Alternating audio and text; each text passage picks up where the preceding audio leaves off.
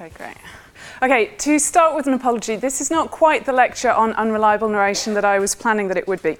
I started work on it in good time last week, and then an improbable series of disasters ensued, the first of which was that I got a rare form of hay fever. I never get hay fever. And the streaming eyes made it actually quite hard to read the texts that I wanted to write about. Then, of course, I wanted to write about Nabokov's Pale Fire. And I discovered that my heavily annotated edition, annotated by myself in pencil in the margins, I had lent to a student, I'd forgotten this, some 3 years ago, a student who was proposing to write a PhD as a line-by-line marginal annotation of Nabokov's Pale Fire.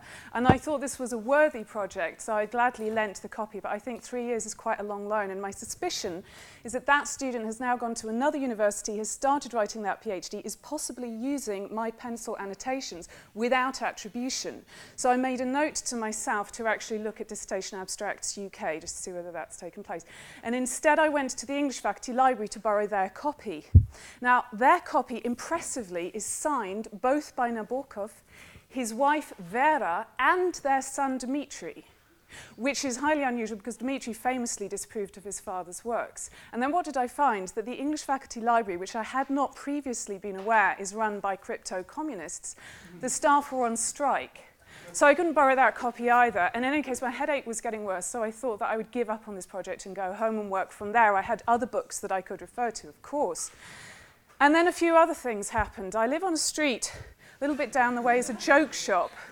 And this joke shop got broken into. The burglar alarm was set off. It went on and on and on, and this made my headache worse. The police took a long time to arrive. And before the police and whoever was meant to be turning off the alarm arrived, somebody threw a brick through my window. It landed on my desk, bounced off it, grazed the corner of my laptop, and landed in my glass of hay fever remedy. On this brick was attached a note, and on it was one word: concentrate. And so I did. How do we know that narrative is unreliable? It arises from the impression that we are not the reader desired by the narrator. The desired reader is not only competent to understand it through, for example, understanding the language in which it's written and knowing enough about the subject concerned, but is also sympathetic to its perspectives and trusting in its facts. A feeling of discomfort arises when there is a distance between the actual and the implied reader is large, and especially when you are aware that the implied reader is not one that you want any more closely to resemble. So, for example, reading the sections of Mein Kampf which concern Jews, I can see the logical contradictions and sinister implications which the implied reader would not, and which I do not wish to lose sight of, except in order to perform the thought experiment of understanding those who are influenced by it. But Mein Kampf is a work of rhetoric. It seeks to persuade and addresses itself to a greater spectrum of readers than those who would finish it wholly convinced. A reader's sense of distance from the implied reader is always more uncomfortable in cases where the presence from beginning to end of the implied reader is actually assumed. No attempt is made to persuade of the author's perspective because none is thought necessary. One could take the example of the transcript of a 17th century witch trial, which assumes in its readers a belief in the existence of witches, the necessity for their punishment, and the justice of the trial through which they are put. From such a text, a post-17th century reader is likely to feel a greater sense of detachment than from any work which rhetorically serves an argument which she rejects. But Mein Kampf and the transcript of the witch trial are not what is commonly meant by unreliable narration, because a further element is necessary to that concept. That is that certain elements in the text strongly suggest that certain other elements in the text are to be distrusted. Specifically, the narrative voice is undermined by features of the text which that narrative voice produces, factually, ethically, or both. A narrator suggested to be contemptible might tell one the truth, like John Self in Martin Amis's novel Money. One suggested to be good might understand less than the reader about what is occurring, like Oliver Goldsmith's Vicar of Wakefield. But it is not, to repeat, enough that a critique can be made of the assumptions of the narrator. See if any of you know where this is from. A toad-like figure in an olive green uniform, which bore a single red ribbon of the Order of Lenin, came into the room and walked with quick, short steps over to the desk. Anybody got it? Feel free to interrupt. General G looked up and waved to the nearest chair at the conference table. "Good evening, comrade." The squat face split into a sugary smile. "Good evening, Comrade General." The head of Oddział 2, the Department of SMERSH in charge of operations and executions, hitched up her skirts and sat down.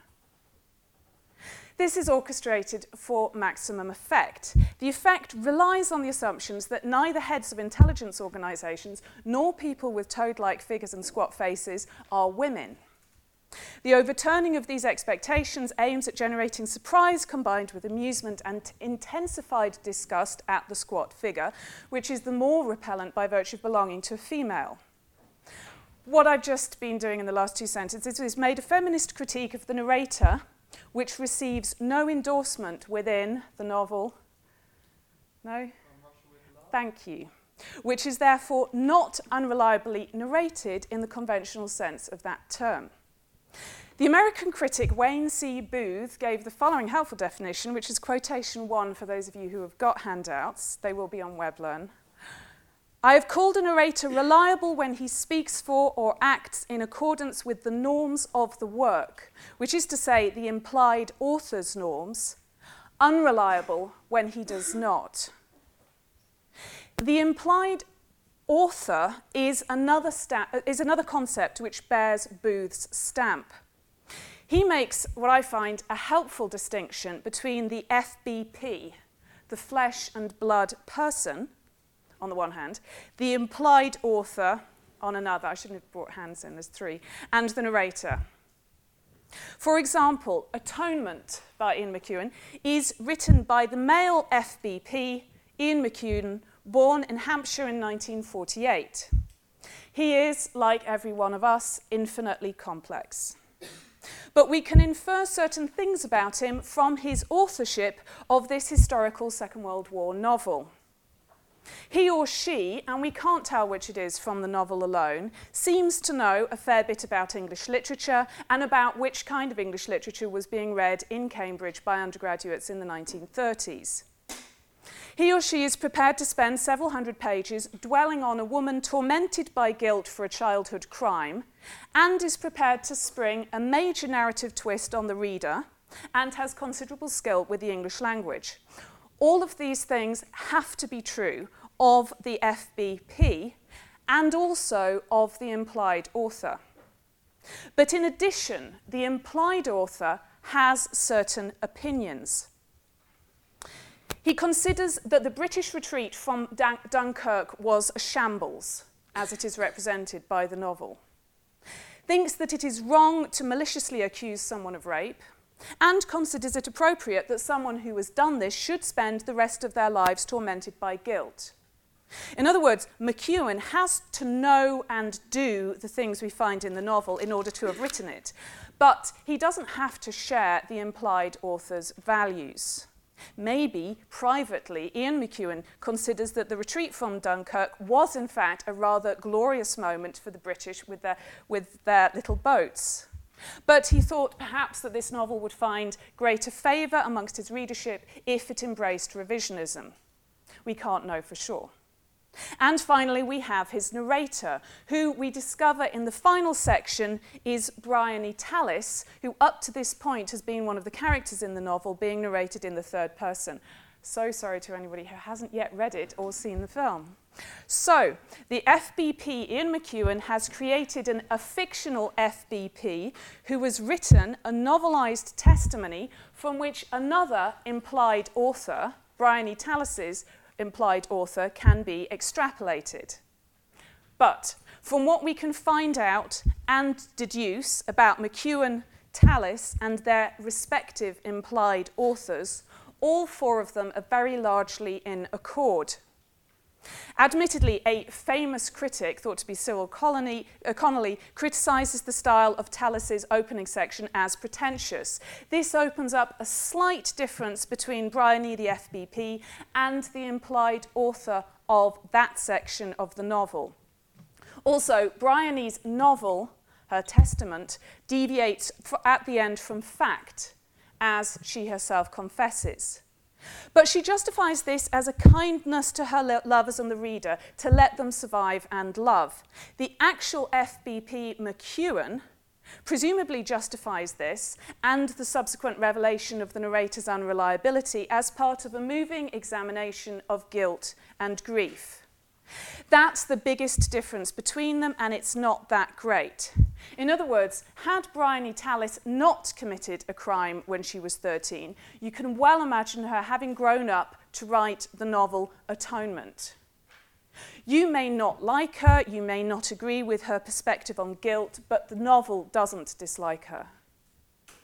The FBP critic, myself, I'm not quite sure that I made that absolutely clear, but you have to take my word for that uncertainty.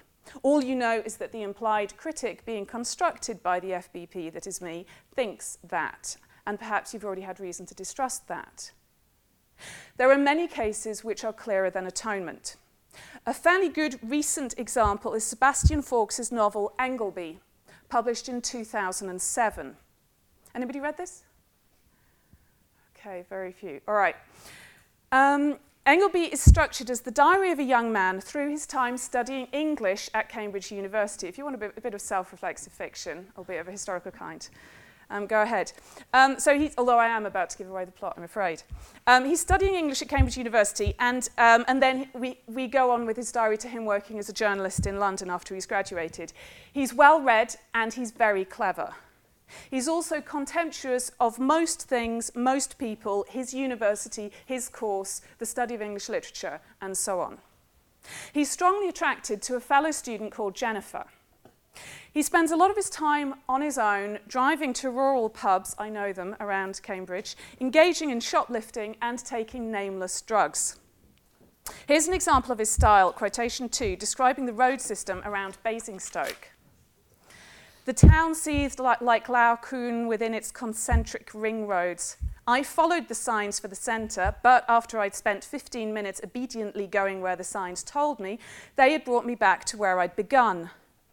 The end of all our exploring will be to arrive where we started and know the place for the first time. I didn't know that T.S. Eliot had been on the Basingstoke Urban District Council Highways, Ring Roads and Street Furniture Committee. Mike is satirical. He knows his T.S. Eliot. Some readers will find this somewhat juvenile and pretentious. I say some. Flesh and blood readers are various. English readers belonging to a relatively anti-intellectual country are likely to have a lower pretentiousness threshold than the readers of some other countries. Also, some behave in ways that others would describe as juvenile and pretentious, and perhaps some of those would find Mike's narration purely witty and erudite. But the number of flesh and blood readers who like Mike is likely to diminish as the novel goes on to a circle of readers who more and more resemble Mike himself. Beyond the question of approval, however, there's also the question of trust. Certain details of Mike's narration contradict his analysis of them. He claims to have many friends, for example, but as I say, he spends most of his time on his own. It's clear that his fellow students keep an arm's length from him. And they, the other students, don't emerge as people wholly without judgment of character. Minor provocations send into his blue pills. An inaccurate comment about a music band throws him into such a fury that he wakes up, as he tells us, in a psychiatric ward on one occasion. My own diagnosis of the problem is simple, he explains. It's that I share 50% of my genome with a banana and 98% with a chimpanzee. Bananas don't do psychological consistency. And the tiny part of us that's different, the special Homo sapiens bit, is faulty. It doesn't work. Sorry about that. Voiced by another narrator, this might be witty and wise and suggest a correspondingly witty and wise implied author.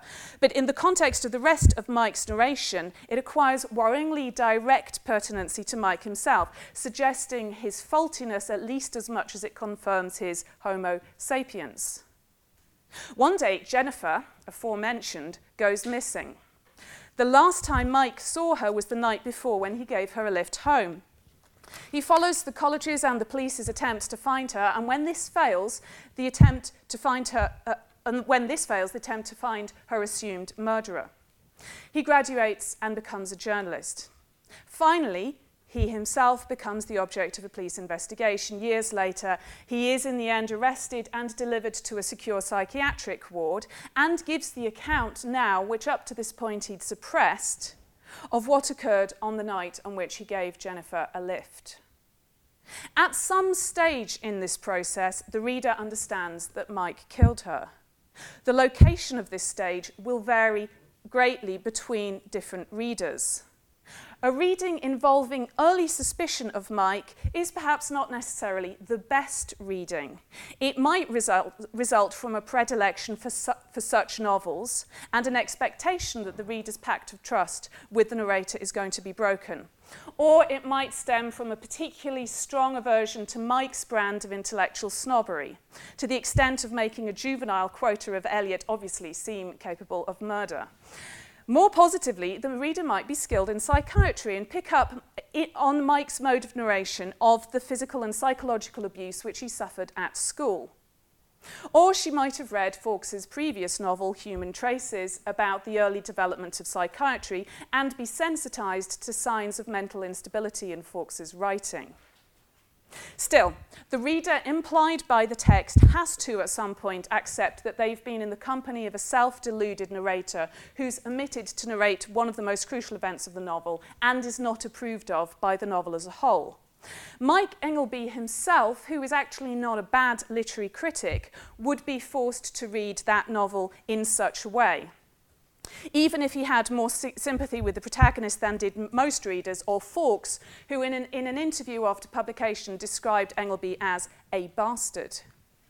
It is possible to construct films on a similar principle. The 2000 film Memento, which is based on a short story, is partly told through the perspective of the protagonist who's trying to avenge the murder of his wife, but is suffering from a disease which affects his memory. As the viewer is vulnerable to his perspective, she sees the events as he does, without the context necessary to interpret them, until gradually a different picture emerges. I think Mike Engelby typifies one kind of unreliable narrator, or one class of unreliable narrator, which could be called the young male. This kind of narrator's youth correlates to a relatively limited perspective, and this in combination with their maleness to a certain type of arrogance. This can be found in works even by relatively young males. The Rachel Papers was written by Martin Amis when he was 24 and is narrated by a man on the eve of his 20th birthday, describing his life over the previous year. Like Mike Engelby, Charles Highway studies English literature, is bright, neurotic, and despises most people. The situations in which he involves himself often make him look ridiculous, and his descriptions of the world are often limited by his narcissism. However, he is factually reliable and no murderer. His account of the woman he wants, with whom he eventually has sex, demonstrates an overweening male ego and wit, from which the novel as a whole distances itself only to a very limited degree. Beyond this, any given reader might want to laugh more with him than at him, whereas another, who is possibly more likely to be female, is suspended between pity for the narrator, dislike of the implied author who does not condemn him more, and transferred dislike of the flesh and blood author who created that implied author. Something of the same is true of J.D. Salinger's Holden Caulfield, narrator and protagonist of A Catcher in the Rye. Now, this protagonist lacks the intelligence of Engelby or Highway, but shares their neurotic contempt for most people and Engleby's solitariness and instability. He's expelled from school for poor performance, runs away from his family, has a clumsy encounter with a prostitute, gets beaten up, nearly runs off with his sister, and finally accepts that he's sick. Like Engelby, he ends up in a psychiatric hospital, but unlike him, he has become a hero and icon for generations of teenagers.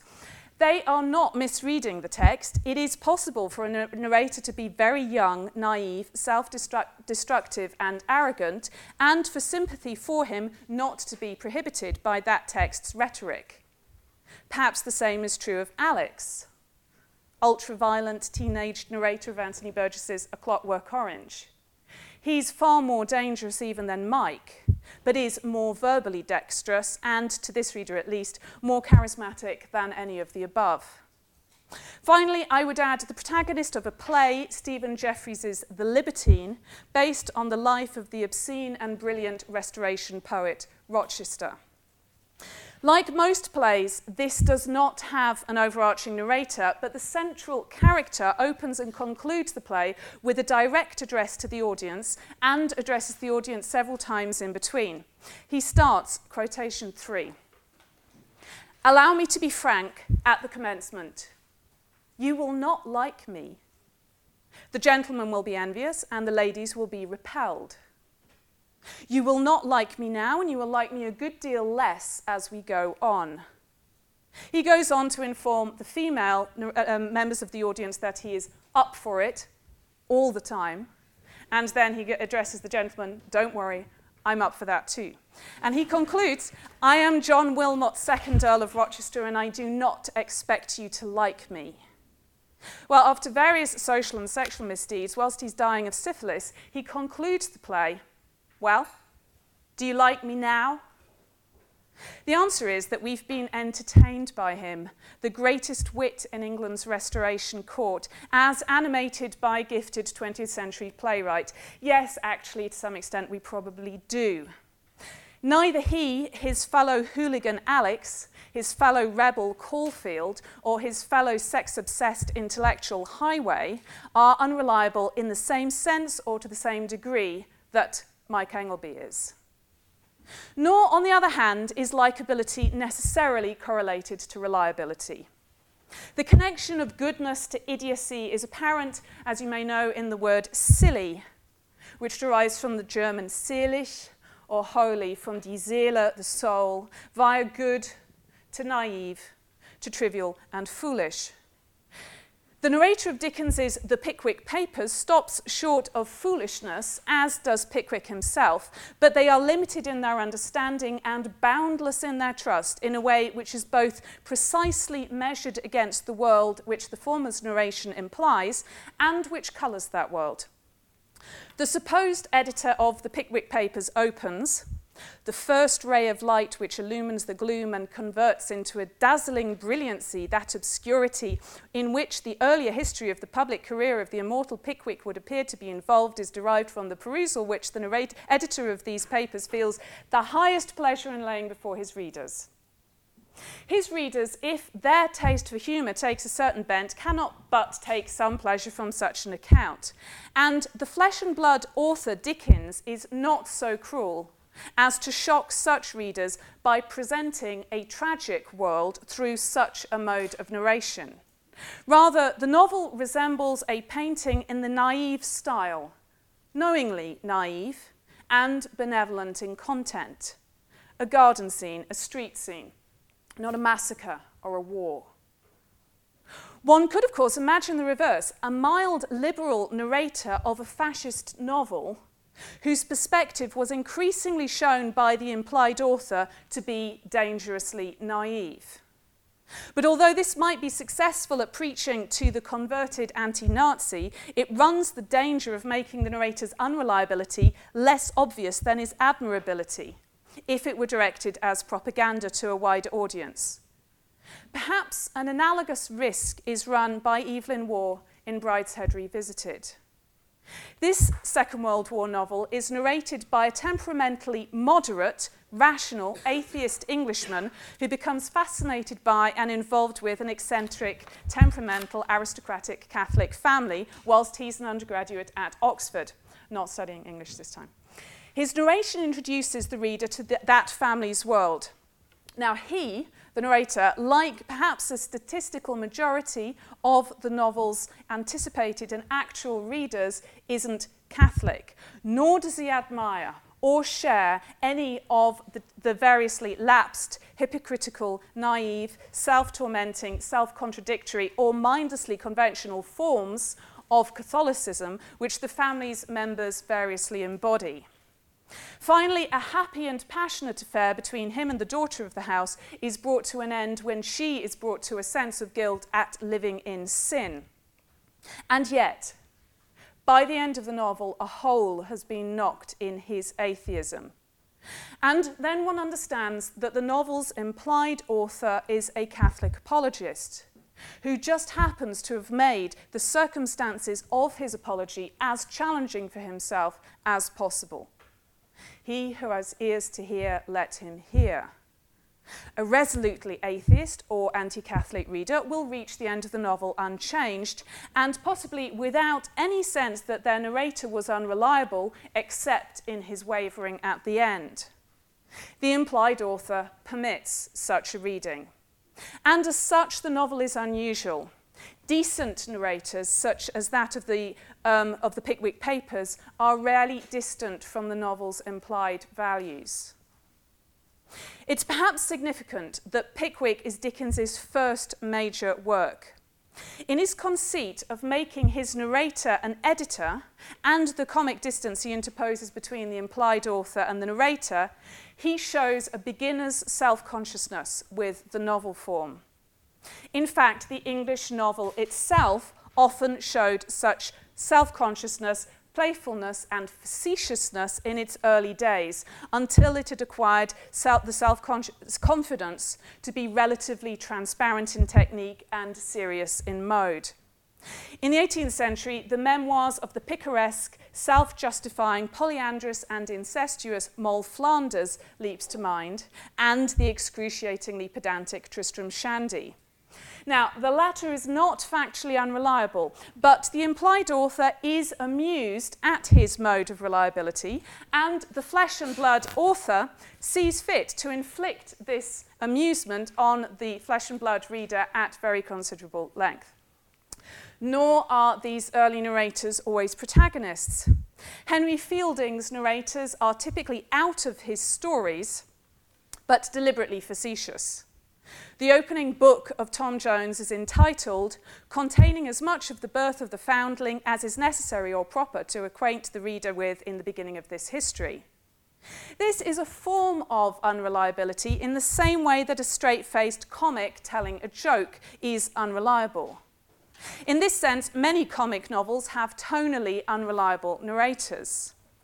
Pride and Prejudice opens, "It is a truth universally acknowledged that a single man in possession of fortune must be in want of a wife." The implied author tells us, "This is far from being a truth, but see how funny are those who, frequently for selfish reasons, tell themselves and each other that this is so." This, of course, is irony.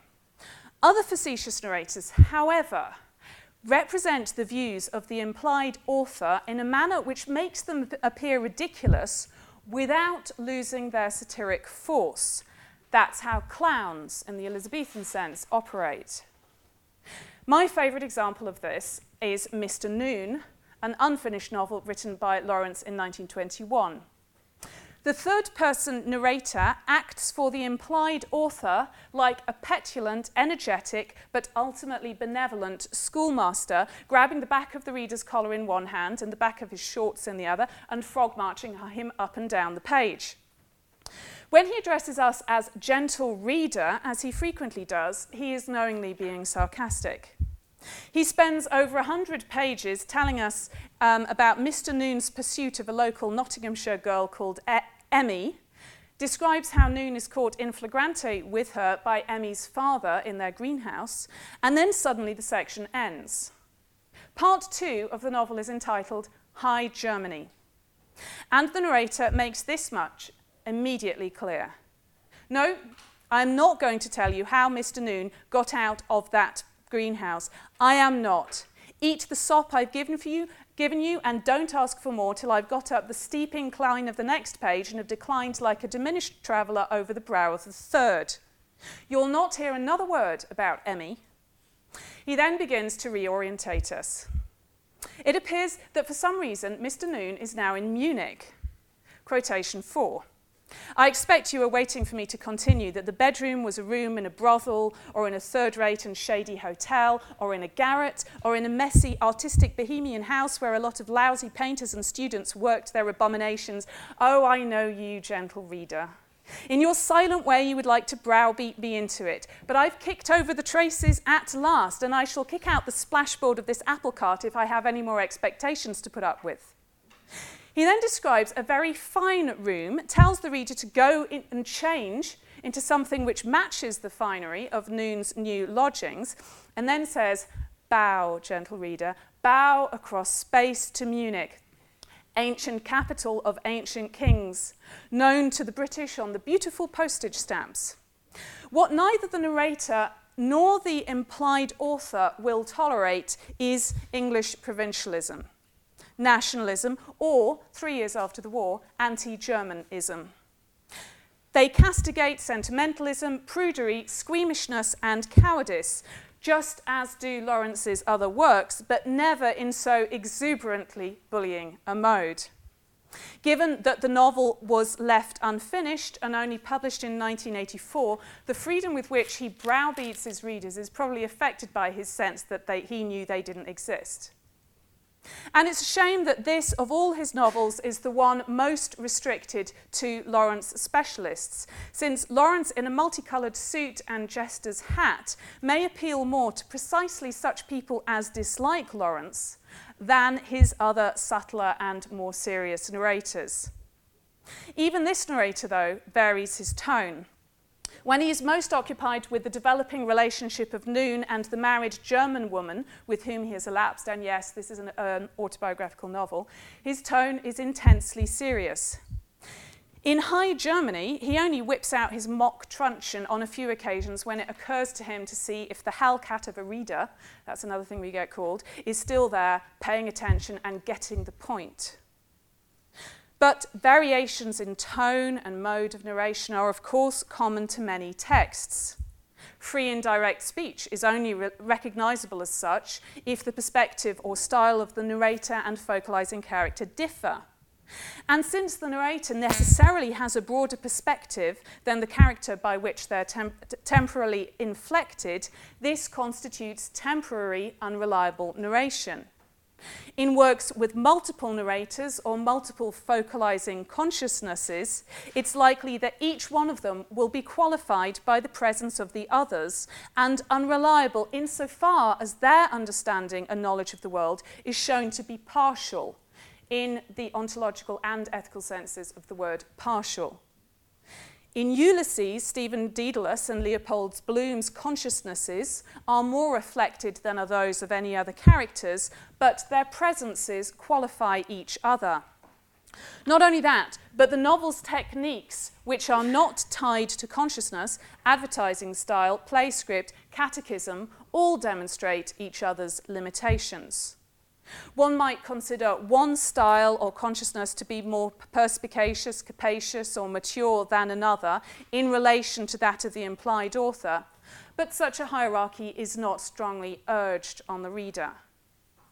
In other works of multiple narrators, on the other hand, the unreliability of some is stressed and measured against the relative reliability of the most likeable or most mature. For example, in Julian Barnes's A History of the World in 10.5 chapters, chapter 8, Upstream, opens with, "Darling, just time for a card. We leave in half an hour. Had our last night on the Johnny Walker, now it's local fire water or nothing. Remember what I said and don't have it cut too short. Love you, your circus strongman." What follows are a sequence of postcards from an actor to his girlfriend in England. He's filming in a South American jungle. He realises, to be fair on him, as quickly as the reader does, that his girlfriend, who doesn't respond to anything he writes, is being unfaithful. What makes him unreliable is the fact that the implied author, who has also created far more sophisticated narrators within the same volume, History of the World in 10.5 chapters, finds him unwise and intellectually limited. But that's a judgment that's made through comparison. Sometimes the unreliability of a narrator is itself unreliable. Such cases require very careful reading. James Joyce's Dubliners, which in any case requires very careful reading. You may remember An Encounter, one of the short stories. The narrator is one of two boys who spends a day bunking off school. Initially, the perspective of the narrator seems to be that of a boy. The story opens, "It was Joe Dillon who introduced the Wild West to us. He looked like some kind of an Indian when he capered round the garden, an old tea cosy on his head, beating time with his fist." Not to us he looked like some kind of an Indian, or he looked as we then imagined an Indian to look. The narrator also notes, Mahoney used slang freely and spoke of Father Butler as Bunsen burner. This description has some of the awe of a schoolboy who does not or not yet use slang. When we came to the smoothing iron, we arranged a siege, but it was a failure because you must have at least 3. Here he's patiently explaining, as children sometimes will to adults, how to play a game, on the assumption that we don't know how it works. And yet at other times, the narrative seems far distant from childhood. A spirit of unruliness diffused itself among us, and under its influences, difference of culture and constitution were waived. We banded ourselves together. The protagonist then handles an incident in which an elderly man starts talking to him and then disappears to masturbate very well. It turns out that such wisdom as is present in the text does not just belong to the intermittently present narrating adult, but actually to the young boy himself. Then we have the cases over which there are arguments. A classic example of this is Tolstoy's 1880s novella, The Kreutzer Sonata. Has anybody read this? Okay.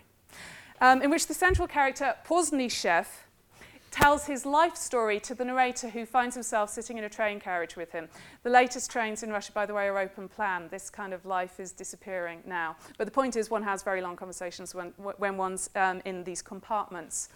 And the whole novella is told by the man who's giving his life story to his travelling companion. What happened in his life was that he killed his wife because he suspected her of having an affair with a musician.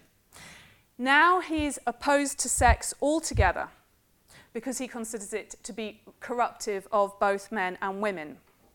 Now, Poznishev certainly resembles an unreliable narrator. He is repellent. Quote, every now and again he uttered strange sounds as if he was clearing his throat or beginning to laugh, but breaking off in silence. He is a murderer, of course, and also his proposals for social reform would actually render humanity extinct. But the liberated lady and the conservative gentleman, who were initially also in the same compartment and with whom he argues in the novella's opening pages, are both made to look unsatisfactory when they argue with him. He also has the quality of knowing his limitations.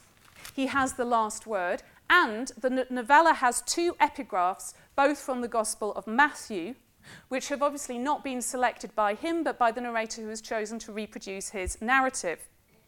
Both of these quotations from Matthew endorse Poznishev's views on celibacy. Whether or not we read Poznishev as reliable, however, really depends on whether we find it credible that a flesh and blood person would create an implied author who shares Poznishev's views. And we know from Tolstoy's extra-literary postface to the novella that he did.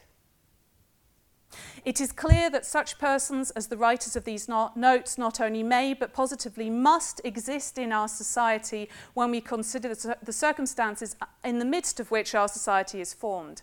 Actually, that isn't Tolstoy, it's Dostoevsky, his contemporary, on the underground man, who is an opposite case of a narrator asserted by the author to be unreliable, but with a greater popular following than Poznishev. Quotation 5. I am a sick man. I am a spiteful man. I am an unattractive man. I believe my liver is diseased. However, I know nothing at all about my disease. I am well educated enough not to be superstitious, but I am superstitious. He has flashes of self-knowledge, his self-consciousness is self-validating, and he can amuse. You imagine, no doubt, gentlemen, that I want to amuse you. You are mistaken in that too. However, irritated by all this babble, and I feel that you are irritated, you think fit to ask me who I am, then my answer is, I am a collegiate assessor. One almost expects to hear, I am John Wilmot, 2nd Earl of Rochester, his poetic predecessor. That is, in his opening words, he both is and is not unreliable, a rhetorical equivalent of the logical paradox, I am lying. Yet, by the end, when he justifies his ill treatment of a kind prostitute and claims that we all have a kind of loathing for real life and so can't bear to be reminded of it, then, for some readers at least, he has overstepped the mark. Nabokov's, to return to him, Lolita, has generated a different kind of critical controversy. It is a brilliant novel. The implied author gives us laughs at almost every line. But he also gives us hundreds of pages of the narrative perspective of a paedophile who, for the first half of the novel at least, is in a constantly primed state of lust. Moreover, the humour is that of the implied author, not Humbert himself. Readers' reactions to the novel vary, but some are queasy in the presence of a certain kind of subject matter. Like Bret Easton Ellis's novel American Psycho, the same might apply. The supposed editor, editing the prison papers of Humbert, writes in his introduction, quotation 6, I have no intention to glorify H.H. No doubt he is horrible, he is abject, he is a shining example of moral leprosy, a mixture of, etc., etc. A desperate honesty that throbs through his confession does not absolve him of sins of diabolical cunning, but how magically his singing violin can conjure up a tendresse, a compassion for Lolita that makes us entranced with the book whilst abhorring its author. That is supposedly by John Ray, Jr., PhD. The implied author, in fact, asks for this attitude, even whilst here parodying this local, unreliable narrator. Nabokov himself is more direct in his non-fictional separate work on a book entitled Lolita. Nabokov claims that people felt let down by the expectation that this would be pornography when they found literature instead. He then goes on, that my novel does contain various allusions to the physiological urges of a pervert is quite true, but after all, we are not children, not illiterate juvenile delinquents, not English public schoolboys who after a night of homosexual romps have to endure the paradox of reading the ancients in expurgated versions. This really doesn't address the point that the stablest readers with the richest sense of humour may find Humbert's prolonged company, particularly in the first half of the novel, distasteful. Nor really does Alfred Apple Jr., who, believe it or not, is a real person, writing in 1970, who says, the problem of its alleged pornography indeed seems remote today, which I think tells us a lot about 1970. Nabokov is also responsible for the most spectacular case of unreliable narration I know, Pale Fire, the one I lent my copy of. This is a 999-line poem supposedly by an American poet called John Shade, copiously annotated by his sometime neighbour and colleague Charles Kinbote. Kinbote reads the poem largely in relation to the history of the deposition of a king, Charles II, the beloved of Zembla, his escape from Zembla, and a man named Gradus's failure to assassinate him. A reading of Shade's eccentric but otherwise undistinguished poem gives one very little basis for that reading. Moreover, Kinbote's notes are self-serving. It's clear that his claims of friendship with the poet are grossly self-delusional. In his introduction, Kinbote describes the conditions of his writing. The shaky little affair on which my typewriter is precariously enthroned now in this wretched motor lodge with that carousel outside, and outside my head, miles away from New Y. All I have with me is a tiny vest pocket edition of Timon of Athens, in Zemblan. Kinbote is an archetypal, unreliable narrator, but the implied author doesn't allow us to rest in any stable sense of his unreliability. Over the course of reading the commentary, which is much longer than the poem, one begins to suspect that Kinbote is the deposed King Charles, and by the end of the book, that reading itself is unlikely. There is vigorous critical debate as to the ontology of this narrator.